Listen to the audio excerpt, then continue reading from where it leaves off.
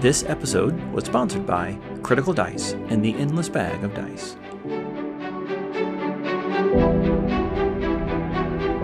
Welcome to the Compendium, a resource designed to help you spend less time learning D&D and more time actually playing.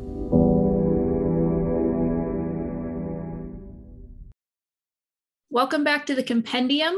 Jason and I were really looking forward to this week's episode because it has been, I think, long awaited.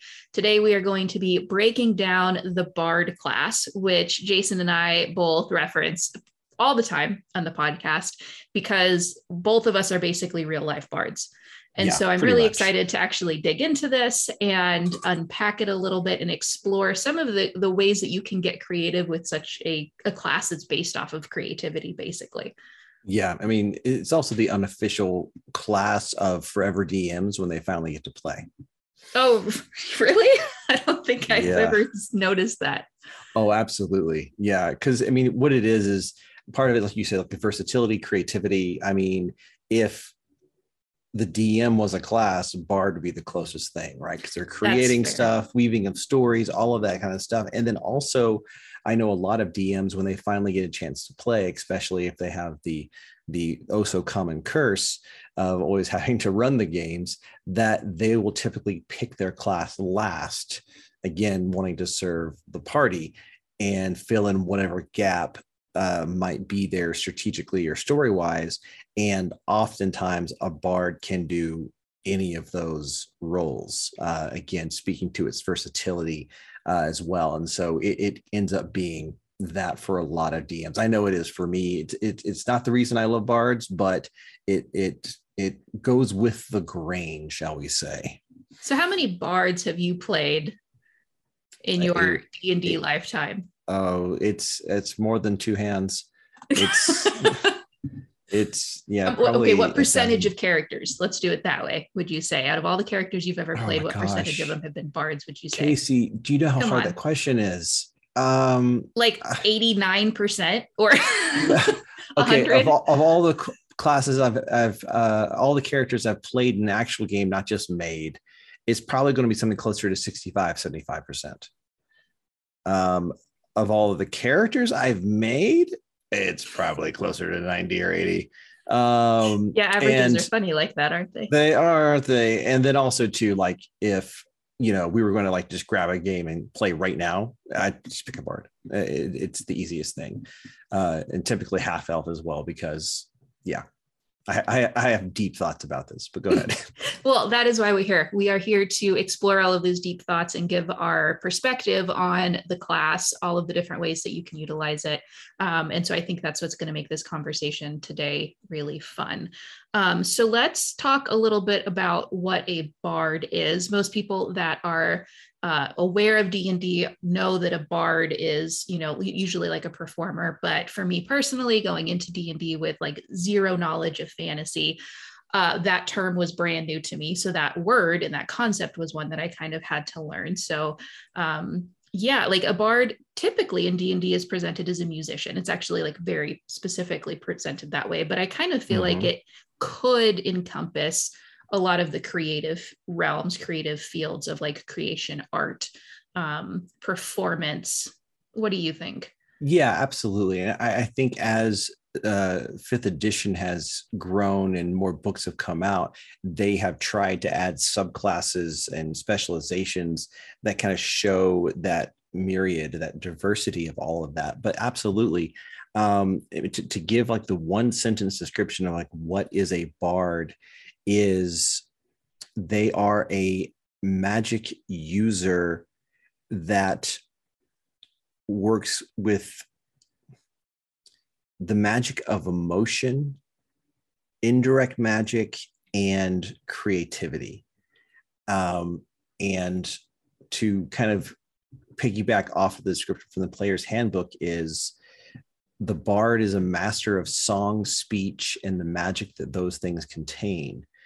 Bards say that the multiverse was spoken into existence and that the words of the gods gave it shape, and that the echoes of those primordial words of creation still resound throughout the cosmos. The The music of bards is an attempt to snatch and harness those echoes, subtly woven into their spells and powers. It's like, See, it's so, it's chills. just, yes. And that's what a bard is, right? It's using that language essentially to affect people. And sometimes it's not in good ways. Sometimes it's with nasty spells for combat, but it's that concept of like, you can use words to, give people goosebumps. You can use them to like make people feel really stressed out or overwhelmed very quickly. Or inspired or buffed in some way. Like they're very much, again, it's about the subtlety.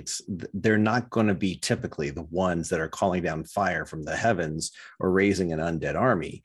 They're the ones who help the party get over the tipping point to success, and the ones that hinder the bad guys, and so they grasp at the wind and catch defeat. So they're kind of like the cheerleaders in a sense of the team. Like they're the ones that are there. They're inspiring everything that's going on, right? They inspire the crowd. They are inspiring the team to like go and do the best that they can, which sometimes can be that motivation that the fighter or the barbarian needs, right? To push through that final, round.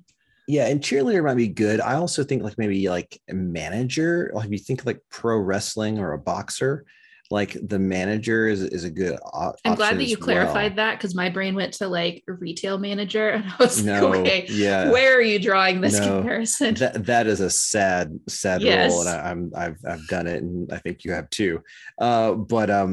They really are. They're and when we talked to Keith Amman way back with his book The Monsters Know What They're Doing, he talked about different like party roles of like a striker and those kinds of things. But in that kind of framework, you have things like tanks and blasters and glass cannons and all of that. But controller is probably the one that fits the bard the best. They are a controller, and they are putting their will out into the world to control it, and not typically the world itself, but the things that inhabit that world, I think is probably the best way to think about that, because sorcerers are also kind of charisma based, the force of will based, but they're changing the rules of reality. Bards are usually affecting people, so it's illusions and emotions and mind and that kind of stuff. And so I would probably say they might be the best, just holistically, especially below level 20, the best arcane caster in the game, just in the same way that a cleric is the best divine caster in the whole game. Yeah. What do you think about the idea? Because I think I had heard this once or read it somewhere, the idea of a bard that's a painter, right? And their like arcane focus is like a paintbrush or something. The PHB is written very distinctly, especially with how you read the description of like you're using words that were spoken into existence, but you could translate that into, a picture is worth 1,000 words. You're harnessing like that still in a different way. What do you think about that idea of taking that idea of a bard as being a musical performer and overlaying that onto different types of creative fields? Oh yeah, absolutely. I think that the class certainly can bear that weight and can accept that level of customization as written, and especially as other books have come out, things like College of Creation and Glamour, where it's more visual and material based, like a lot of traditional art is, like with painting, sculpture, that kind of thing. But yeah, absolutely. They've done things too, like the Bard of Eloquence, where it's just like a motivational speaker or a spoken word, poet, which I think is really I'd cool love to too. see somebody play that as William Shatner doing his spoken word. Oh my gosh, yes. Yeah. And the same piece can be used for bardic inspiration or for vicious mockery. Yeah. The same, it's about like 3 degrees different, it's Add that to your the character difference book. is so small. Yeah, somebody mark that down. Yeah, exactly. So yeah, it really is just a great class, because they're so well rounded, because they can fit everywhere. They have a lot of reasons to go adventuring, a lot of ways to integrate into different societies, or to be out traveling the wide world kind of alone. It's probably one of the easiest ones once you understand it to kind of like crawl inside and live in and go, yeah, I get this. But it's not without it. It's downsides, or at least perceived downsides and derision over the years and decades, for sure. I think that those who have been with the game for decades, they remember in the old days when bards were a joke. Like why would you play a bard? The phrase that comes to my mind is toot toot magic flute, where it's just like, really, you're gonna, okay, all right, listen, yeah, you stay over there to inspire us with your songs, and we'll go kill the demigorgon or whatever. And it was just a hot mess of concept as well as mechanics. And then what's interesting though is that in 4th edition, the one we don't talk about, much like Bruno, we don't talk about it. It was our wedding day. How could he do that to us? But they had the warlord, which was a strategist and could do a lot of things that the bard now could do. And it was an attempt to see a more martial version and competent version, I think, of the bard back then. And we owe a lot of debt, I think, to that addition and to the warlord class, to have the bard be as good as it is now, and really does feel like a viable option when for so many years it just wasn't. So is 5th edition really where it kind of came into its own and became something a little bit more impressive? Absolutely. And fun to play? Absolutely. Yeah. I mean, that's where you got things like the warlock and the bard, where you got things like cantrips that you just, always on powers. A lot of this was kind of previewed in 4th edition in various ways. Charisma casters taking over the world. Like the warlock, the sorcerer, the bard, and the paladin. That just charisma was no class used charisma before 5th edition, and so it was a big sea change, I think. But yeah, right.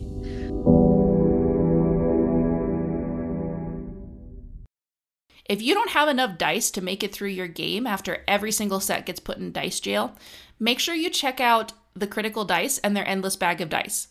You can get a new set of dice delivered to your doorstep every single month for as low as $7 a month. Compendium listeners can actually also get a special offer by using the code Compendium, COMPENDM, for 50% off of your first month of dice. Just go to thecriticaldice.com and use that code at checkout. We hope you guys enjoyed listening to our conversation this week. If you haven't done so already, it would really help us out if you would take a moment to subscribe to the podcast and leave us a review. The Compendium is also on Patreon. So if you like listening, that is a great way to help contribute to the content that we create. New episodes are available every Tuesday and Friday, or Monday and Thursday if you're a patron. And you can always keep up with us between episodes by following us on social media. Just look up the Compendium, that's COMPENDM, on Instagram, Facebook, or Twitter. Jason also shares a bunch of great content and plot hooks on his page, The Critical Dice, so make sure that you check him out and follow him as well. Thanks so much for tuning in, and we will see you guys next time.